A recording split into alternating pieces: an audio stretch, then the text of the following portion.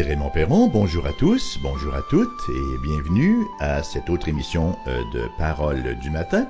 Au fil des jours, on demeure fidèle à notre rendez-vous quotidien et on devient de plus en plus familiers les uns avec les autres, de plus en plus amis. J'ai l'impression vraiment de vous connaître là un petit peu plus et certainement que vous me connaissez un petit peu plus puisque j'ai cette tendance à être assez ouvert lorsque je vous parle, même parfois de manière très personnelle, même des choses de ma propre vie. Ce matin, nous sommes dans l'Épître aux Éphésiens encore, bien sûr, au chapitre 4, et nous lirons les versets 14 à 16.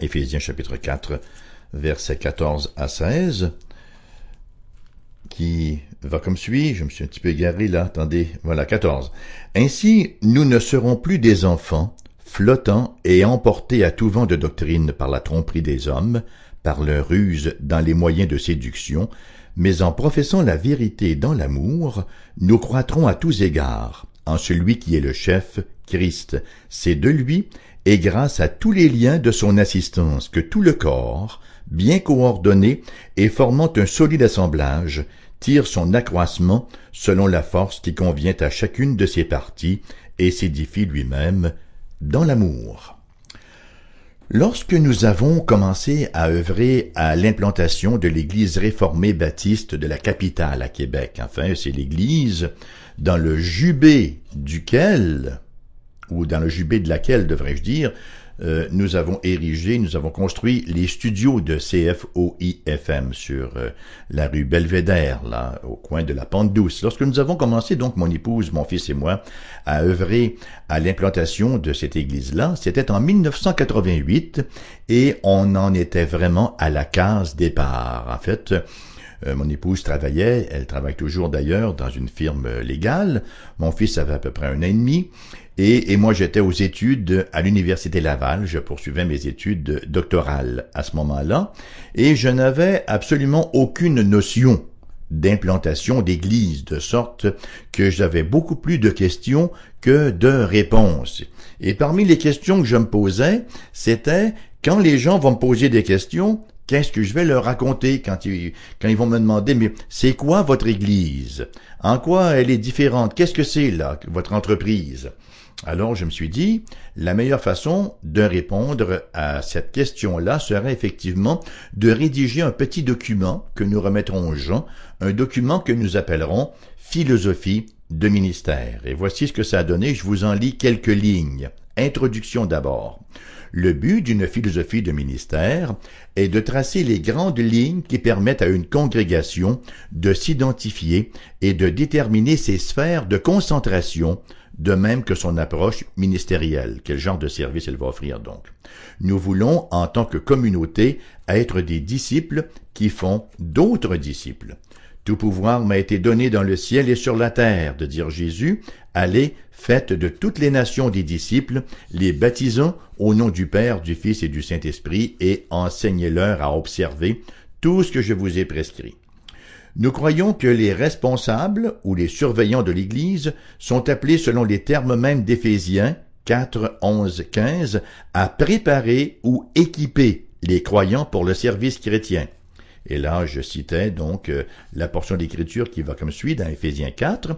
Il a donné les uns comme apôtres, les autres comme prophètes, les autres comme évangélistes, les autres comme pasteurs et docteurs, pour le perfectionnement des saints, en vue de l'œuvre du ministère et de l'édification du corps de Christ, jusqu'à ce que nous soyons tous parvenus à l'unité de la foi et de la connaissance du Fils de Dieu, à l'état d'homme fait, à la mesure de la stature parfaite de Christ, afin que nous ne soyons plus des enfants flottant et emportés à tout vent de doctrine par la tromperie des hommes, mais que professant la vérité dans l'amour, nous croissions à tous égards en celui qui est le chef, Christ. Et je poursuivais. Notre concentration ministérielle ou nos sphères d'activité, notre concentration ministérielle donc, elle est quadruple. Adoration, communion, fraternelle, évangélisation et formation. Nous croyons que l'Église est un corps de personnes en relation avec la tête, c'est-à-dire Christ, et aussi en relation les unes avec les autres. Nous croyons également que les membres de ce même corps, en plus de s'entraider, ont la responsabilité d'apporter l'évangile de Jésus-Christ au monde. Il nous apparaît que dans l'accomplissement de cette double tâche, entraide fraternelle et évangélisation, le corps a besoin de découvrir et d'opérer les dons reçus du Seigneur. Cependant, une communion fraternelle véritable, une évangélisation efficace, de même qu'une formation adéquate, ne peuvent s'ériger que sur l'indispensable fondement de l'adoration. Et là, ça poursuivait beaucoup plus loin, et on arrive finalement au paragraphe sur la formation.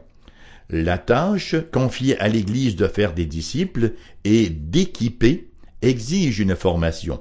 Le peuple de Dieu a besoin de connaître les outils à sa disposition et se familiariser avec leur usage. Le but du chrétien, selon Éphésiens 4,13, est d'atteindre l'état d'homme fait, à la mesure de la stature parfaite de Christ. Dieu nous a, en effet, prédestinés à être semblables à l'image de son Fils.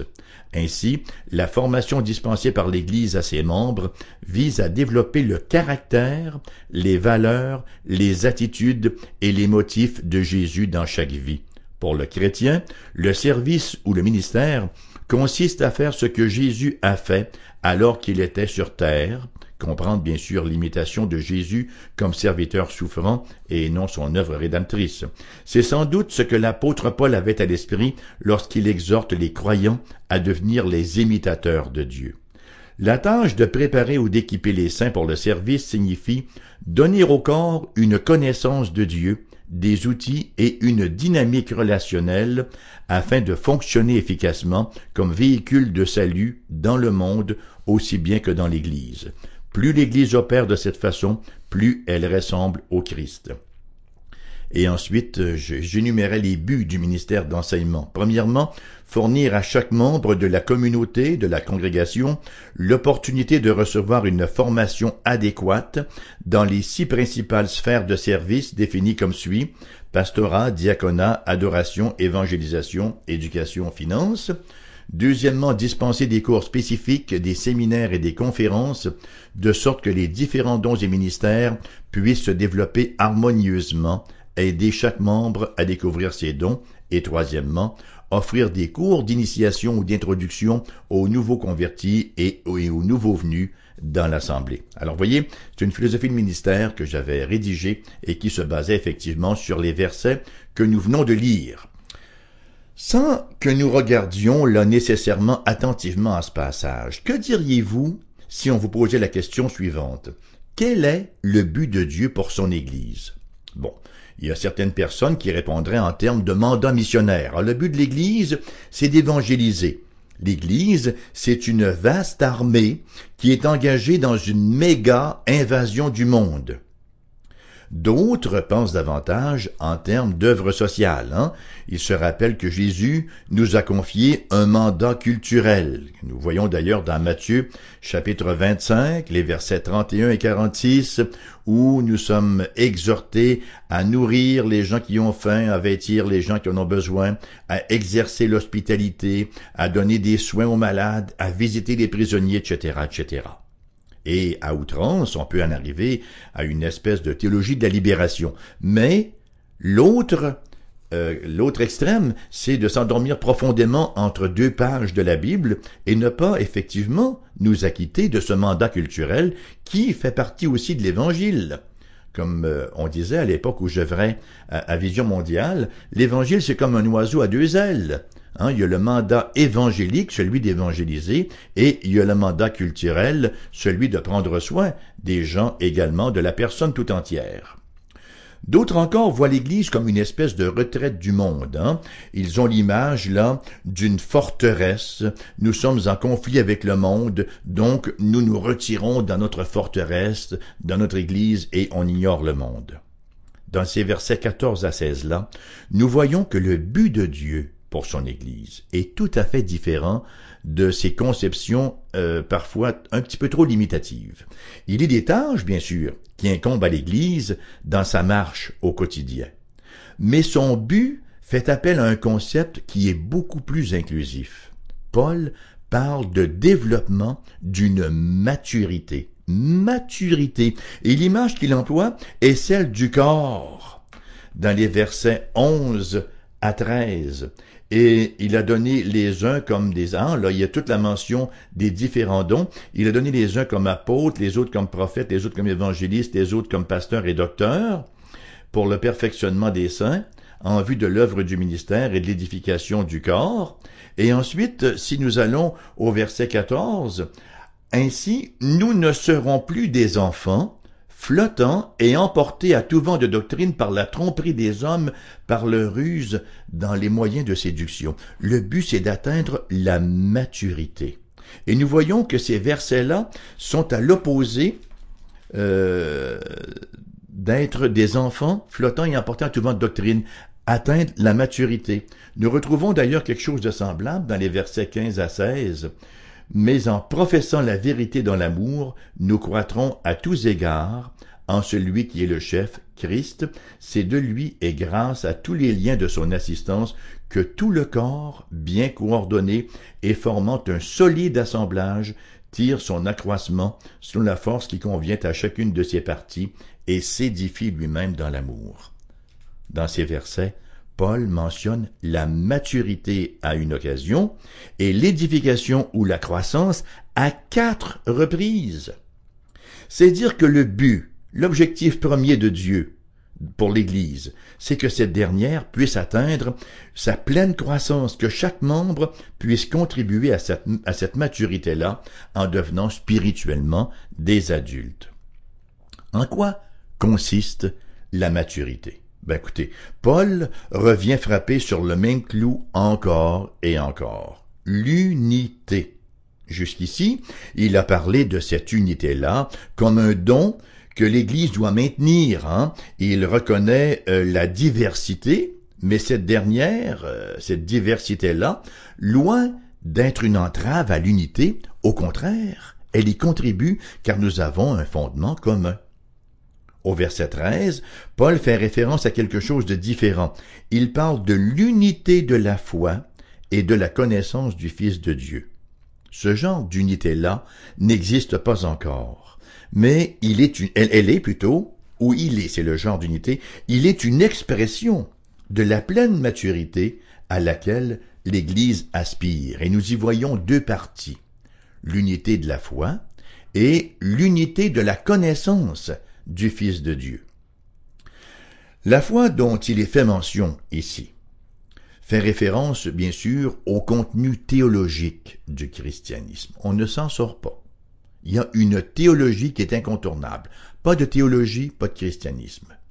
La théologie, le contenu théologique du christianisme, c'est ce que Jude, le frère du Seigneur Jésus, dans son épître au verset 3, décrit comme la foi transmise aux saints une fois pour toutes. C'est le contenu de l'Écriture sainte mis de manière systématique, si on veut, pour mieux en saisir ce qu'il en dit. C'est de prendre tout ce que l'Écriture dit sur différents sujets et d'en faire une synthèse que nous pouvons absorber, que nous pouvons comprendre facilement. La connaissance du Fils de Dieu, elle nous parle de cette connaissance de Jésus qu'on expérimente jour après jour dans notre marche de disciples. C'est ce que Paul décrit d'ailleurs en Philippiens chapitre 3 verset 10 concernant sa propre démarche à lui. Il dit « Ainsi, je connaîtrai Christ et la puissance de sa résurrection et la communion de ses souffrances en devenant conforme à lui dans sa mort. » C'est une connaissance qui va infiniment au-delà de ce qu'on peut emmagasiner dans notre tête. C'est une connaissance qui descend jusqu'au cœur et qui débouche sur une vie d'obéissance, sur une vie de service dans l'amour du Seigneur. Donc, cette double connaissance-là, la connaissance du cœur et celle de la tête, cette double connaissance-là, c'est la composante même de cette maturité vers laquelle l'Église doit tendre.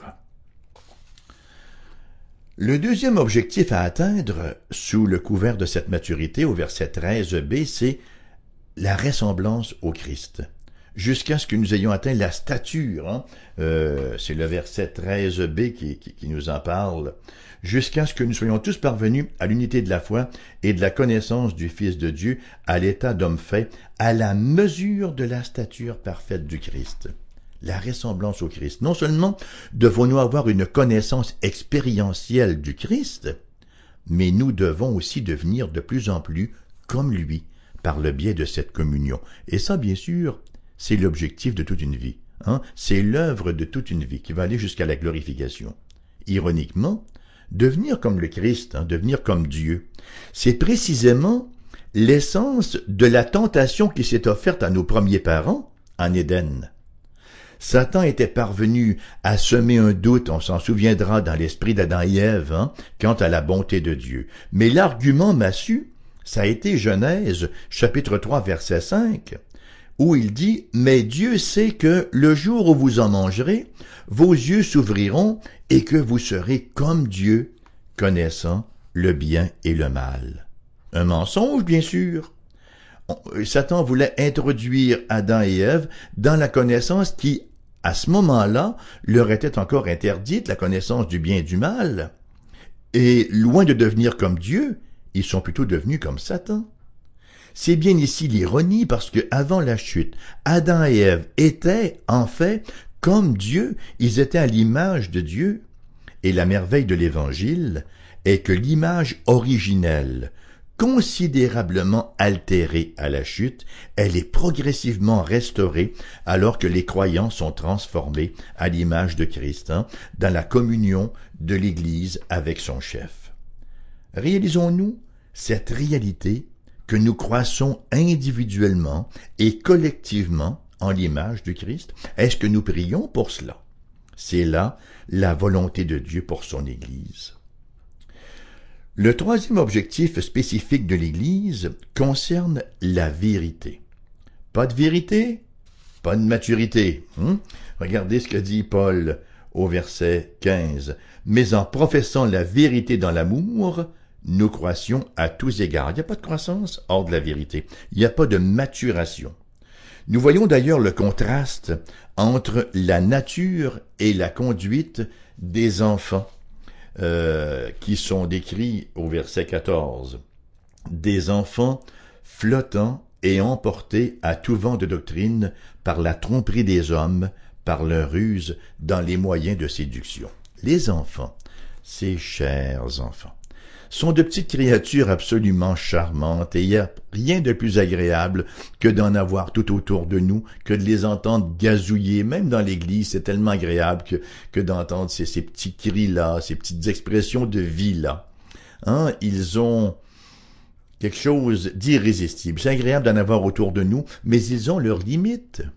Et deux de ces limites, c'est ceci: l'instabilité et la naïveté. Les enfants sont d'une inconstance notoire. Ils vont s'intéresser à une chose, mais pour 4 ou 5 minutes. Puis là, ils changent d'idée et ils se concentrent sur autre chose. Et 5 minutes plus tard, ils passent à une troisième chose et ça continue. Les enfants ont de la difficulté à se concentrer longtemps sur une seule chose. Ils veulent tout découvrir en même temps. Il y a une forme d'instabilité, même dans leur humeur. Les enfants peuvent aussi, deuxièmement, être facilement trompés. Ils sont vulnérables, ils vont être très très crédules, d'où l'importance des parents pour inculquer des principes et pour donner une direction. On va dire aux enfants, ne parle pas aux étrangers, accepte pas des bonbons de quelqu'un que tu ne connais pas, monte pas dans la voiture d'une personne que tu ne connais pas, etc.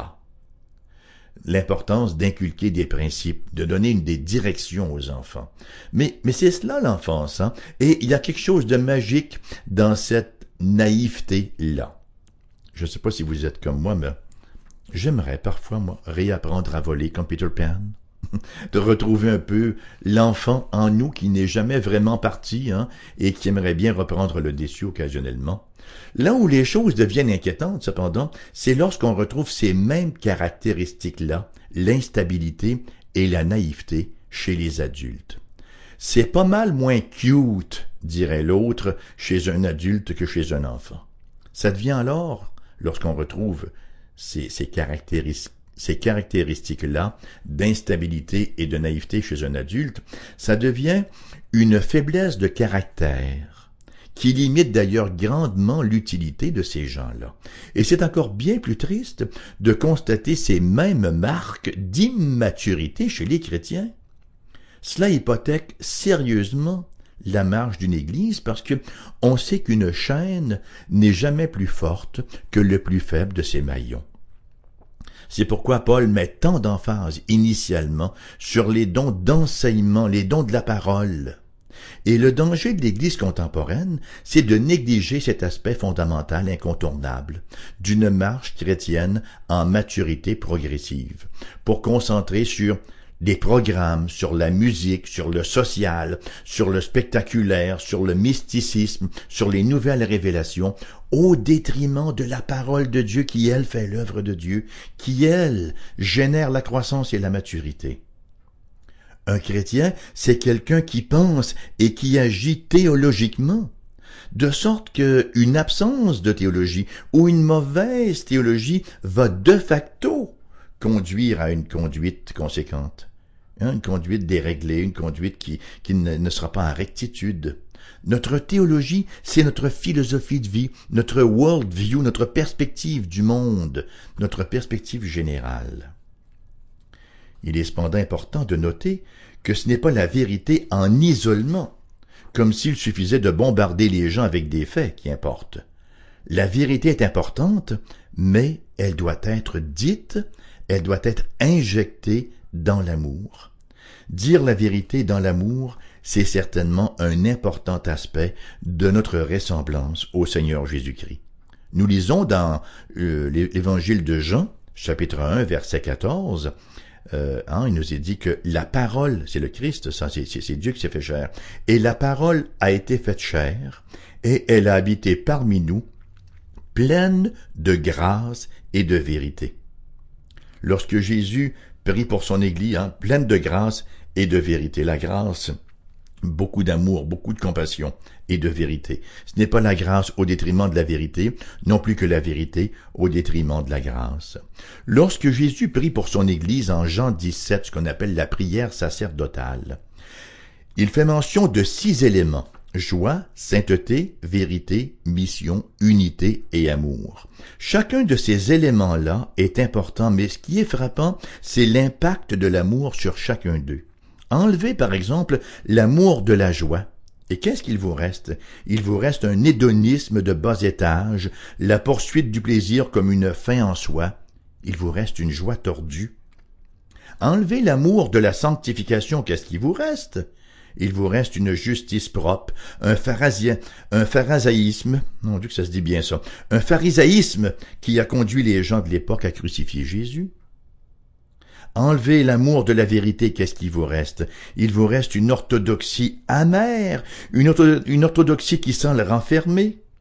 La vérité demeure, mais elle perd tout son attrait par son manque de vie. Enlevez l'amour de la mission. Qu'est-ce qui vous reste? Il vous reste le colonialisme. Nous tentons de gagner les gens à notre dénomination, à notre organisation, mais non au Christ.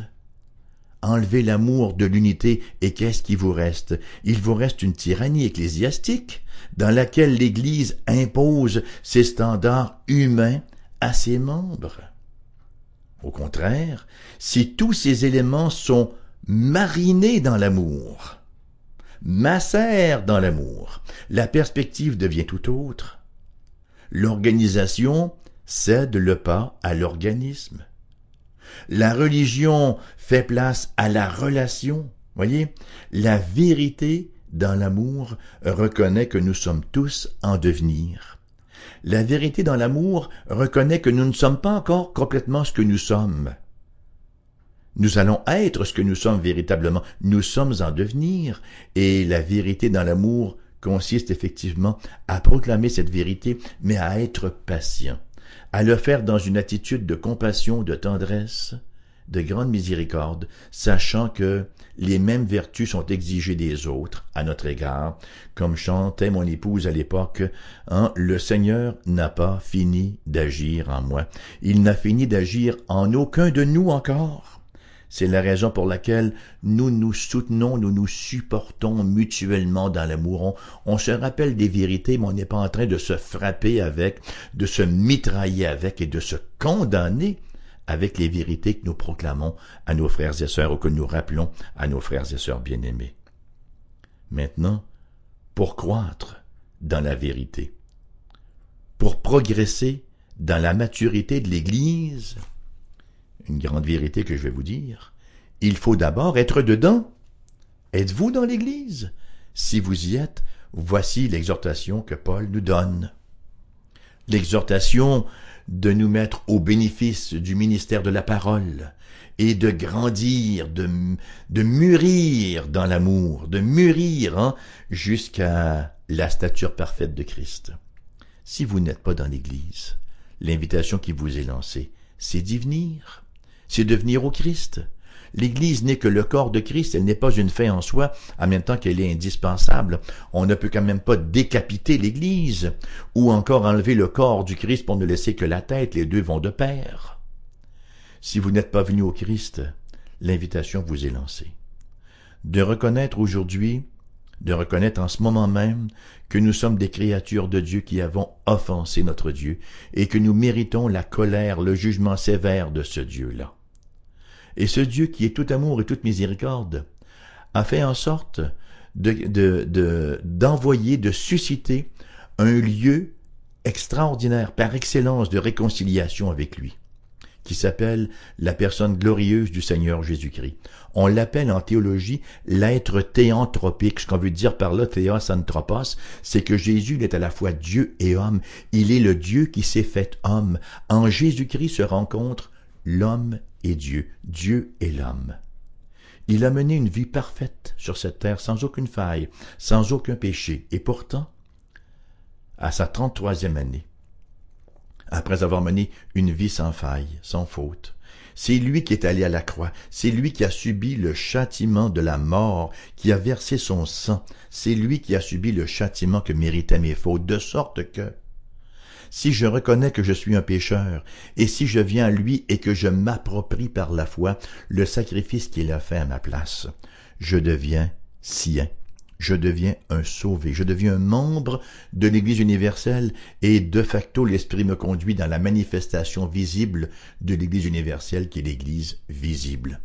Je fais partie d'une Église où je me mets immédiatement au bénéfice de la parole qui est enseignée, parce que c'est là où opèrent ceux que Dieu a donnés comme pasteurs et docteurs, et c'est là où nous mettons au service les uns des autres la grande diversité de dons que Dieu nous a confiés pour que nous puissions parvenir, pour que nous puissions atteindre cette maturité.